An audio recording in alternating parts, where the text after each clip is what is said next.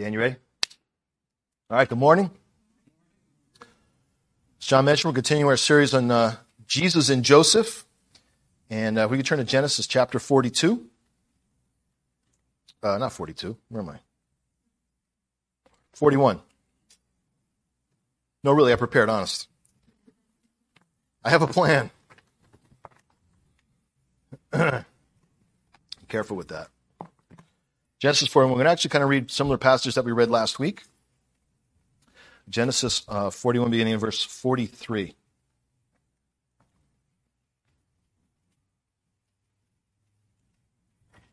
fact, I'm going to start a little earlier just so we have context. Starting in verse 39 of chapter 41 of Genesis. Then Pharaoh said to Joseph, "Inasmuch as God has shown you all this, there is no one as discerning and wise as you. You shall be over my house, and all my people shall be ruled according to your word. Only in regard to the throne will I be greater than you." And Pharaoh said to Joseph, "See, I have set you over all the land of Egypt." Then Pharaoh took his signet ring off his hand and put it on Joseph's hand, and he clothed him in garments of fine linen and put a gold chain around his neck. And he had him ride in the second chariot which he had, and they cried out before him, "Bow the knee." So he set him over all the land of Egypt. Pharaoh also said to Joseph, "I am Pharaoh, and without your consent no man may lift his hand or foot in all the land of Egypt." And Pharaoh called Joseph's name Zaphnath-Paaneah, and he gave him as a wife Asenath, the daughter of Potiphar, priest of On. So Joseph went out over all the land of Egypt. Joseph was 30 years old when he stood before Pharaoh, king of Egypt. And Joseph went out from the presence of Pharaoh and went throughout all the land of Egypt. Now in the 7 plentiful years the ground brought forth abundantly. So he gathered up all the food of the 7 years which were in the land of Egypt and laid up in the food in the cities. He laid up in every city the food of the fields which surrounded them. Joseph gathered very much grain as the sand of the sea until he stopped counting, for it was immeasurable. Let's look to the Lord. Our Lord and God, we thank you for this time in your word. Thank you that it is perfect. It is without error. It is breathed into men by you to be written down for us to have today. So, Lord, as we cherish this word, may we take the appropriate heart attitude towards learning and discerning and growing from your word. And bless our time this morning in this study. And, Lord, I know that I am not adequate, but I know in you all things are possible. So, Lord, I pray for your blessing to the assembly and to myself this morning for the things we need to learn from this passage. I just want you to be glorified, and we thank you again for your grace and for the wonderful privilege it is to have this word. In Jesus' name, amen. So we're picking up from where we left off last week, and now this time in the life of our hero Joseph, he has now been elevated. He's been sold by his brothers, and he's been in prison, and he's been falsely accused of things by Potiphar's wife, and all these things have happened to him now, and now he's reached the place where he's being brought out. God's used him to interpret Pharaoh's dreams, and now he's being recognized by Pharaoh. And in that, he gets some blessings.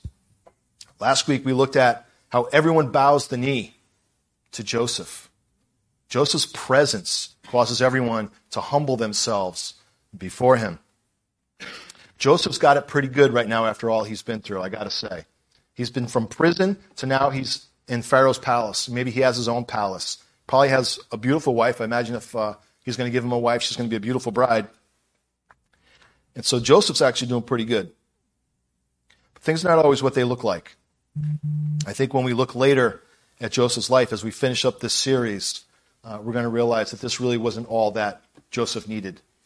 But this is what he gets right now for who he is. Well, Joseph is given a bride. We read in verse 45, Pharaoh gave Joseph a bride, and her name is Asenath, the daughter of Potiphar, priest of On. This is a major gift to Joseph. This is not just any woman, like pick a woman. But here's the challenge. I would think for Joseph, his bride is not Hebrew like he is. Joseph's father would say he has a Gentile wife. A Gentile wife. She's not of him. What I can't say, I don't know, but I'm going to take some things out of Scripture historically, and I'm going to make a hopeful guess that though his wife is Egyptian and not Hebrew, I don't know how much influence she actually had on Joseph and his relationship with God, where you would think she would pull him away, as we saw so many times with our kings of Judah and those kings, when they married from other nations and other beliefs, they always went the way of the wife. If that happened, how would the Hebrew nation still exist in Egypt that could be enslaved and recognized? They would have bled right into the culture. Joseph and all his brothers would have just become Egyptian. I imagine in this point, Joseph is dressed in Egyptian garb. He's wearing Pharaoh's ring. And, there's some cultural impact on Joseph. But just because she's a Gentile bride, I'm going to take it's dangerous to take an assumption, but based on the history that we have with what happens with the Hebrews, that they're still Hebrews 400 years later, I'm thinking Joseph held to his God. Joseph held to his God, or whether they would not be recognized 400 years later, they would not be recognized. Now, obviously, if you've been following the series, and if you're your first time here, what we're doing is we're looking at the life of Joseph, and we're looking at illustrations that point us and glorify Jesus Christ. So what glorifies Jesus Christ and points us to Jesus Christ in this part of the story of Joseph's life? Joseph is given a bride. Does Jesus not have a bride? I better see some head nodding. Should be some amens right now. Amen. We are the bride of Christ. What a privilege. What an honor. But there's something that I want us to remember that I think sometimes we know, but maybe we lose a little bit. And it's important, I think, just to be scripturally sound in our beliefs and our views. The bride of Christ is not a Gentile bride. It's not a Jewish bride. It's a new creation. The two are made. Turn with me to Ephesians chapter 2.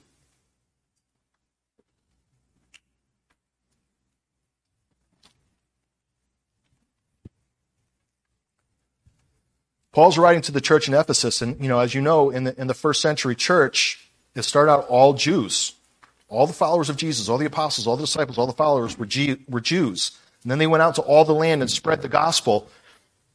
And Greeks, Gentiles, were becoming saved. And there was a lot that they had to figure out with what they had to do. With the Council of Jerusalem, they learned that Gentiles did not need to be circumcised and things like that. So in Ephesians 2, verse 11, therefore remember that you, once Gentiles in the flesh, who are called uncircumcision by what is called the circumcision made in the flesh without hands, that at the time you were without Christ, being aliens from the commonwealth of Israel and strangers from the covenants of promise, having no hope and without God in the world. But now in Christ Jesus, you who were once far off, that's us, have been brought near by the blood of Christ. For he himself is our peace, who has made both one, and has broken down the middle wall of separation, having abolished in his flesh the enmity, that is the law of commandments contained in ordinances, so as to create in himself one new man from the two. That's Jews and Gentiles. Thus making peace, that he might reconcile them both to God in one body through the cross, thereby putting to death the enmity. And he came and preached peace to you who were afar off and to those who were near. For through him we both have access by one Spirit to the Father. I'll just stop there. So it's important to remember, I think in our culture, in the world we live in America, and in Christians, all the things we have, sometimes we think that, the bride of Christ is a Gentile bride.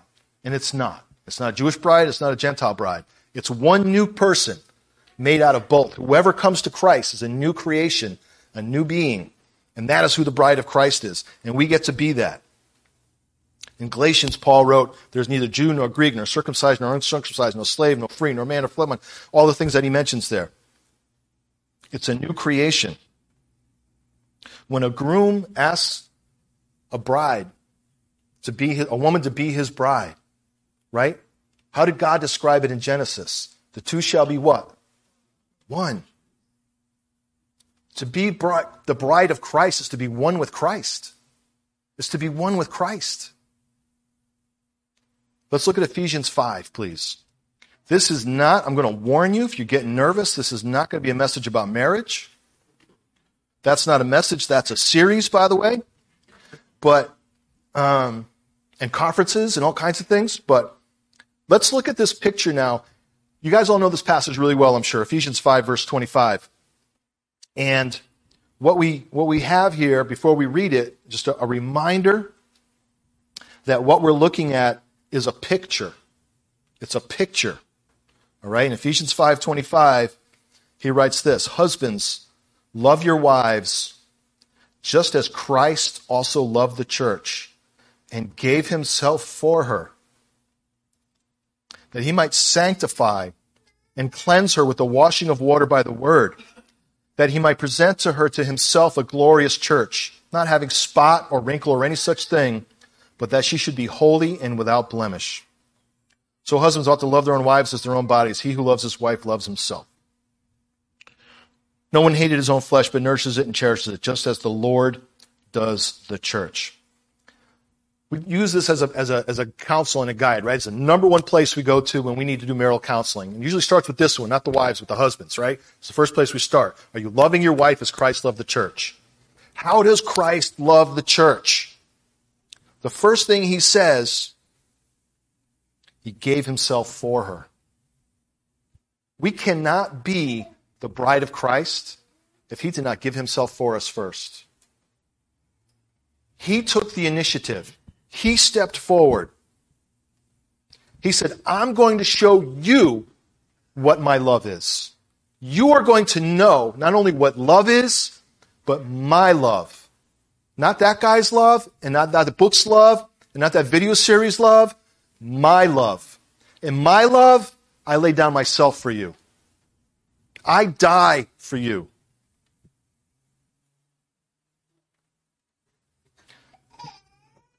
What a humbling thought to consider in our relationship with Christ. That it begins with that truth that he loved us first and gave himself for us. No expectation from us. We didn't earn that love. We did not deserve that love. But we are recipients of that love because of what he did first, not because of anything we have done. There's no expectation on the bride here for the husband, Christ, to love. We love him because he loved us first. So he gave himself. And we're going to talk about how that is later because there's another part of Joseph's life that we'll talk about, so I'm not going to go too far in that in this moment. But the selfless, sacrificial love, abandoning all his needs, emptying himself. We sing in the hymn, right? Emptied himself of all but love. Emptied himself. That is the kind of passion, love that Jesus has for his bride. Christ sanctifies his bride. Why did he do this? That he might sanctify. Sanctify is to set apart. Set apart. When we're sanctified unto Christ, we are set apart from the world, from everything else. There's a purpose to Jesus' love. It's to call us out from this world. It's to call us away from everything else that takes our heart away from him. If you look at Christ and you realize how much he loves us, you cannot love another. You cannot. The only way you can, and you can, is if you do not look at his love. If you do not focus your attention, your heart on how much he loves you, you can be just set adrift and be adulterous in your heart. But when we focus our heart and just keep remembering how much he loves us and how much he gave for us, then we become sanctified and set apart. When we're set apart, just like a bride is for her husband, we are to Christ. There's no flirtations. There's no flirtations with another lover. There's no affair. There's no dishonesty.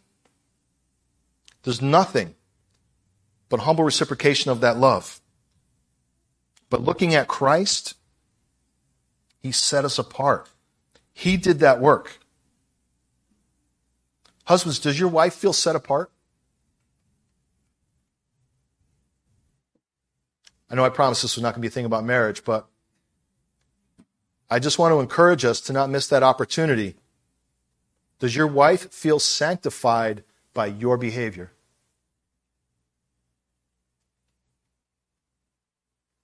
There's a reason why this is the picture for us for marriage. I think the reason why I talked about earlier the relationship between Joseph and Asenath, his bride, if I pronounce it right, that there's something important to remember. The bride doesn't influence the groom. She did not influence Joseph and take him away. We do not influence Christ. Christ influences us. So I want to kind of balance this a little bit. And as I say these things, I just want to encourage men, you are not Christ. This is a picture. Women, your husband is not Christ. He's going to make his best effort, but he is not Christ. Realize that when you're working these things out and you're taking this practical example, to remember that. But when it comes to Christ and his bride, Christ influences the church. The church does not influence Christ.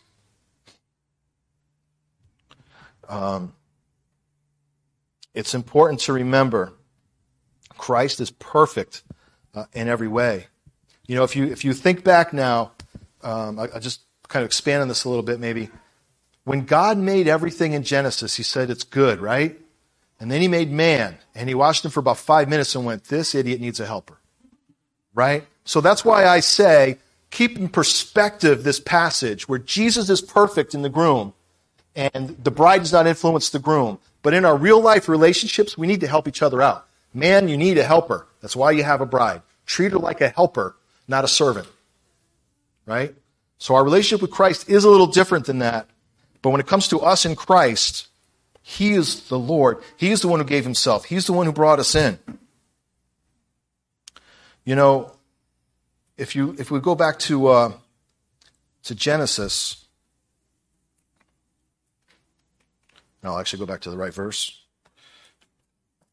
One of the things that we see, when she becomes his wife, look what it says in verse 45. Pharaoh gave her to Joseph. The bride is given to the groom. I was meditating on this and I was thinking about how many times we hear in our vows, and I probably did it too in our wedding, do you blank take blank to be your husband? And do you blank take blank to be your wife? We're not taking anything. You don't take anything. You're given. You are given. A bride is given to her groom. The father gives her away. It's a gift received. We are the bride given to Christ. That's what he got out of going to the cross. Us. We are a gift to him. And so I'll just tie this in again one more time. I apologize if it's too much about marriage, but do you cherish your spouse like a gift? Because they were given to you by God. So they need to be cherished. God gave us to Christ. Do you know what Christ does? He cherishes us. He cares for us. He provides for us. He provides our needs. He meets every need. He goes beyond and above anything we can even think we need. And he does it all by giving of himself. Christ is the perfect groom. The bride is given. It is a gift. Now, Joseph, John, I got to tell you something funny about this, but John did all the assignments. I don't want to go off on a little tangent, but I completely misunderstood my assignment until about 10 o'clock last night. It's pretty funny. So if we look now in verse 45 again, Joseph went out over all the land of Egypt. Now that he's got his bride, he goes out over the land of Egypt. What was Jesus' life like? Was Jesus hanging out in a palace? Dan, you throw that map up for me? I hope this map is accurate. I didn't have time to go through every single thing. It was not easy finding something. Is it big enough? Can you see it? All right. Joe said no, right? I knew you'd be the one to say no. All right. That's a map of the region. Judea's to the bottom, Samaria's in the middle, Galilee's up top, Perea is to the right, and that whole area. You see all those white blocks? Someone tried to map out all the places Jesus went recorded in the Gospels. He did not hang around one little area. He was traveling constantly for 3 years. He had no home. He had no place to rest his head. Why was Joseph out? By the way, I don't know if this is accurate. Egypt, at least as far as I could find on the Google, is 380,000 square miles. Judea and Samaria is 2,270 square miles. Now, how did Joseph travel? Chariot, horse, maybe he had one of those things with guys in their underwear carrying them on poles. I don't know, right? But he got around no problem. He got carried around. It was not a problem for Joseph to travel this great land. How did Jesus travel? By foot. Jesus walked everywhere. What's the difference? The difference is when you're in town and Joseph comes in his chariot or the couch with guys in underwear, and he goes by, you see him go by. Oh, there's Joseph. What happened when Jesus came to town? They got to touch him. They got to know him. They got to meet him. They got to be impacted by him. They get to be taught by him. They didn't just see him come by and have him check with one guy. Yeah, the silo looks good. You got all the grain. Everything's good. All right, we're moving on. Jesus spent time with people. There's a difference between Jesus and Joseph in this thing in one big way. Jesus went all over the region. There was nowhere where they didn't know who Jesus was in this area of Judea, Samaria, Galilee. Am I pronouncing it right? Perea. What was Joseph doing during that time? He was making sure everything was prepared for the drought to come. He was going through Egypt. The reason why he went all through Egypt is to make sure for the next 7 years all the grain was collected that they were supposed to collect. What was Jesus doing in the time that he was traveling? He was gathering people. He was spreading the gospel, the good news, preparing people for what they needed to hear, what was to come, inviting them into the kingdom of heaven. Joseph's preparing people for a drought. Jesus is preparing people for judgment. There's judgment coming. And this work goes on today, doesn't it? I sure hope. People need to know that there's something coming. They need to prepare for it. Jesus' time was here 3 years to prepare people to continue the work for him. Joseph didn't do everything. Joseph prepared people in the region, and then they worked in that area. What does Jesus do? Jesus wants people gathering, preparing, letting people know. A lot worse than a drought for 7 years. Judgment. Judgment from God is coming. The mission of Jesus was to bring in the kingdom of heaven so people knew what it was, how it was, and how to get there. And he traveled everywhere.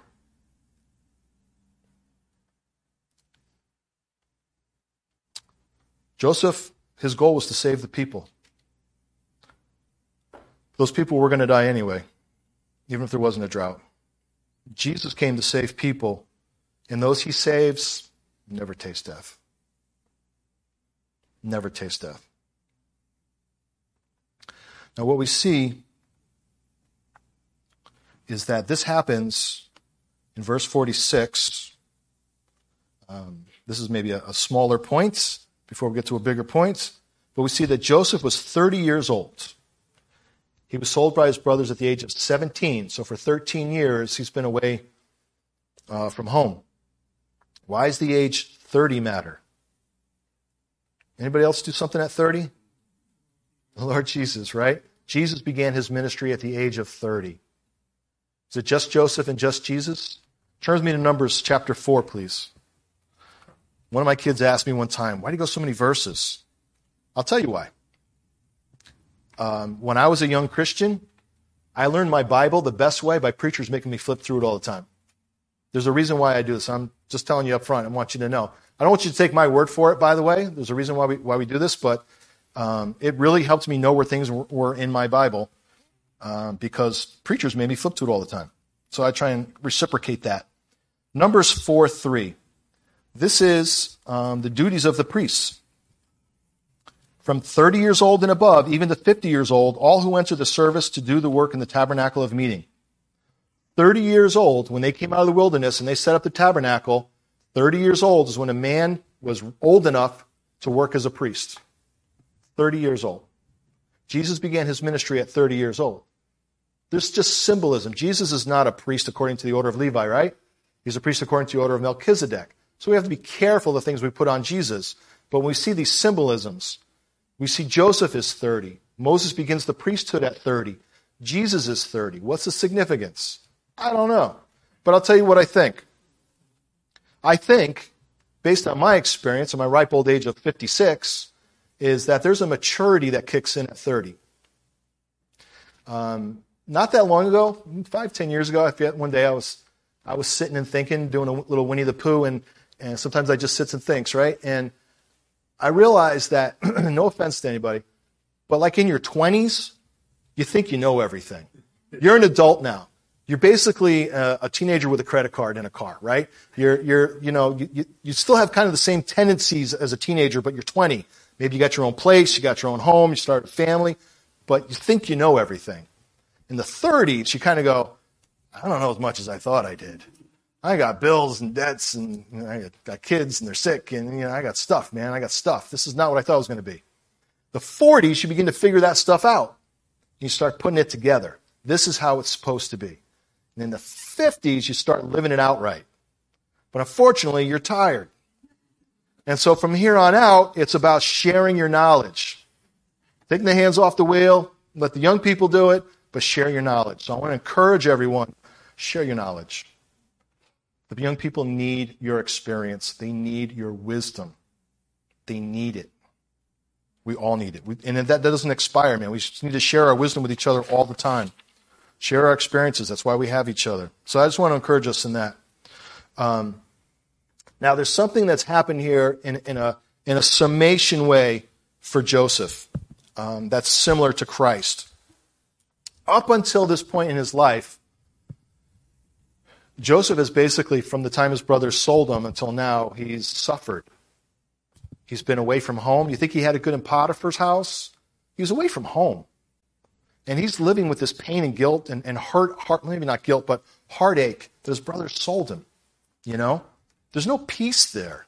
You may live comfortably working in Potiphar's house, but there's no peace. And he's been in jail. He's been imprisoned. And it was the baker who forgot him, right? Baker forgot him for 2 years. The guy said, I'll remember you. Forgets him for 2 years. There's suffering that happened in Joseph's life. And you know what happens now? He's put in a place where we're going to use the word glory. He went from suffering to glory. If there's anything that's a picture of Jesus Christ, it's that. Jesus' life here was the whole 3 years that he was walking with the disciples was not easy. Not just the discomforts of life, but they're knuckleheads, right? All they do is argue and bicker and who's going to be the greatest and who's going to be the best and can I sit at your right hand? And he's like, I'm trying to teach you the kingdom of heaven and you want to know who's going to be first, right? The first is last, okay? That's the kind of stuff Jesus is dealing with. I'm going to call that suffering. But we know it gets worse than that. As we looked at in the picture of the bride and the groom, Jesus gave himself. And we know so well. We just spent time this morning remembering the suffering that Jesus went through. But the suffering had a purpose. It had a purpose. Jesus received glory. Jesus received glory. The time that he was here, I'm just going to ramble off a few verses. We're not going to look them up. If you want to write them down, you can. Matthew 16:21, Mark 8:31, Mark 9:12, Mark 9:22, Luke 17:25, and even after the resurrection in Luke 24, verses 25 to 27, Jesus tells them every single time, I must suffer many things. That's important. Jesus did not come to suffer. He came to suffer many things. Joseph went through many things. That's fine. What Jesus went through, he was rejected by the people he came to save. His own people. The Jewish nation rejected him. The disciples deserted him. They followed him for 3 years. When things went bad, they scattered and left him alone. The abuse, the punching, the spitting, the mocking, the crown of thorns, These each one are a different thing. We don't just want to say Jesus suffered in one little bucket and not realize the magnitude of everything that he went through, even before his wrists were nailed to the cross and his feet were nailed to the cross. And he was left there, pardon me for being brutal, but he was left there to hang until he suffocated. He died in agony, alone, stripped, abused. And he did that because he loves us. And you know what he got for it? He got glory. He got glory. Turn me to 1 Peter chapter 1.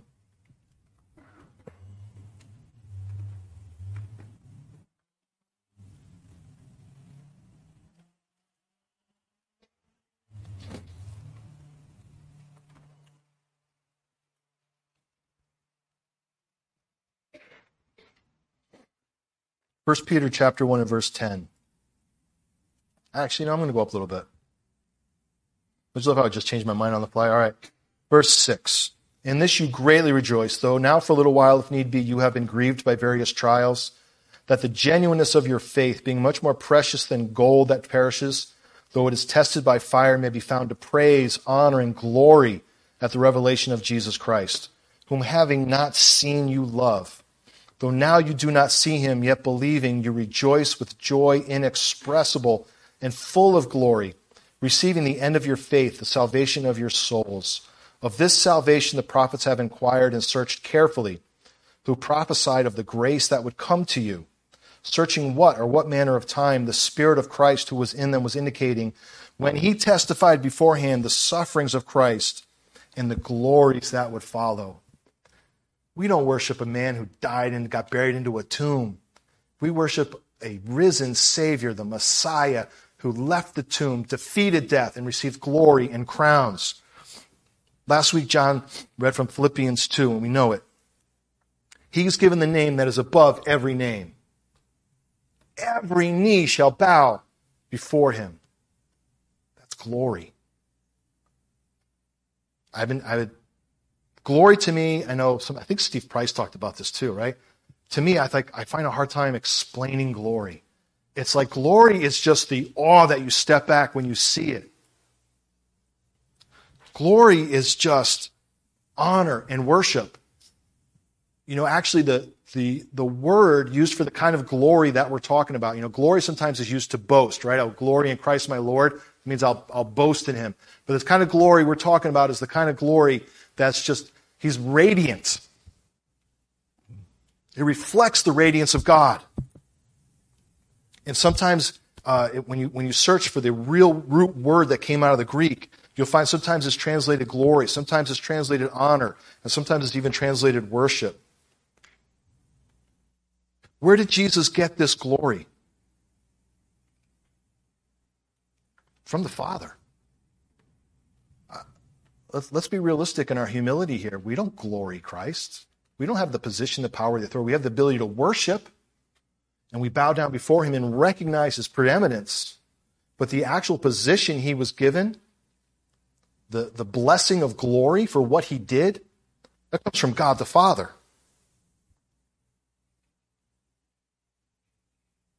Do you remember the high priestly prayer, right?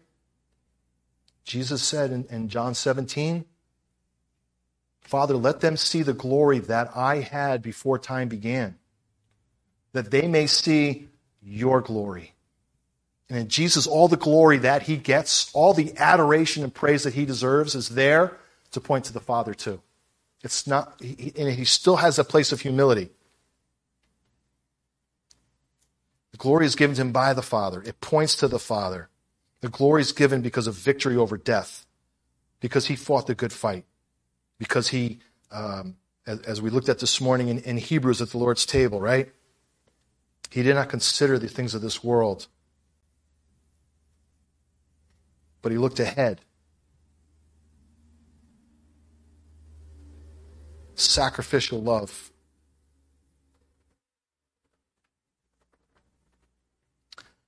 I don't know if Joseph ever thought he would see the life after prison. I don't know what he expected after that, and I think he may have been very surprised at what he was given when he revealed Pharaoh's dreams. He could have been sent right back to prison. Who knows? I don't think there's any reason to think he had any expectation of being glorified. But I know this, Jesus knew what was coming. Jesus knew what awaited him. To be glorified and to glorify the Father. Join me to John 17, please.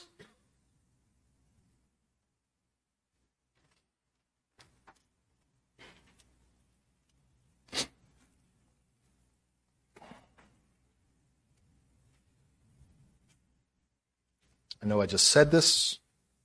This is why I need to write better notes and not just verses, so I know what I'm going to say. John 17. Father, I desire that also whom you gave me may be with me where I am, that they may behold my glory which you have given me, for you loved me before the foundation of the world. I want to encourage us this morning to see Jesus' glory. See his glory. We can see it now. It's revealed in his word. God's word is wonderful, and it gives us lessons and helps us deal with sin and problems and relationships. It's a guide to life. It's our hope and our promise and all those things. But sometimes you need to just spend time looking at his glory. See his glory. Look for his glory. Find his glory. And enjoy the fulfilling privilege it is to be awestruck just at who Jesus is and what he did. Let's pray.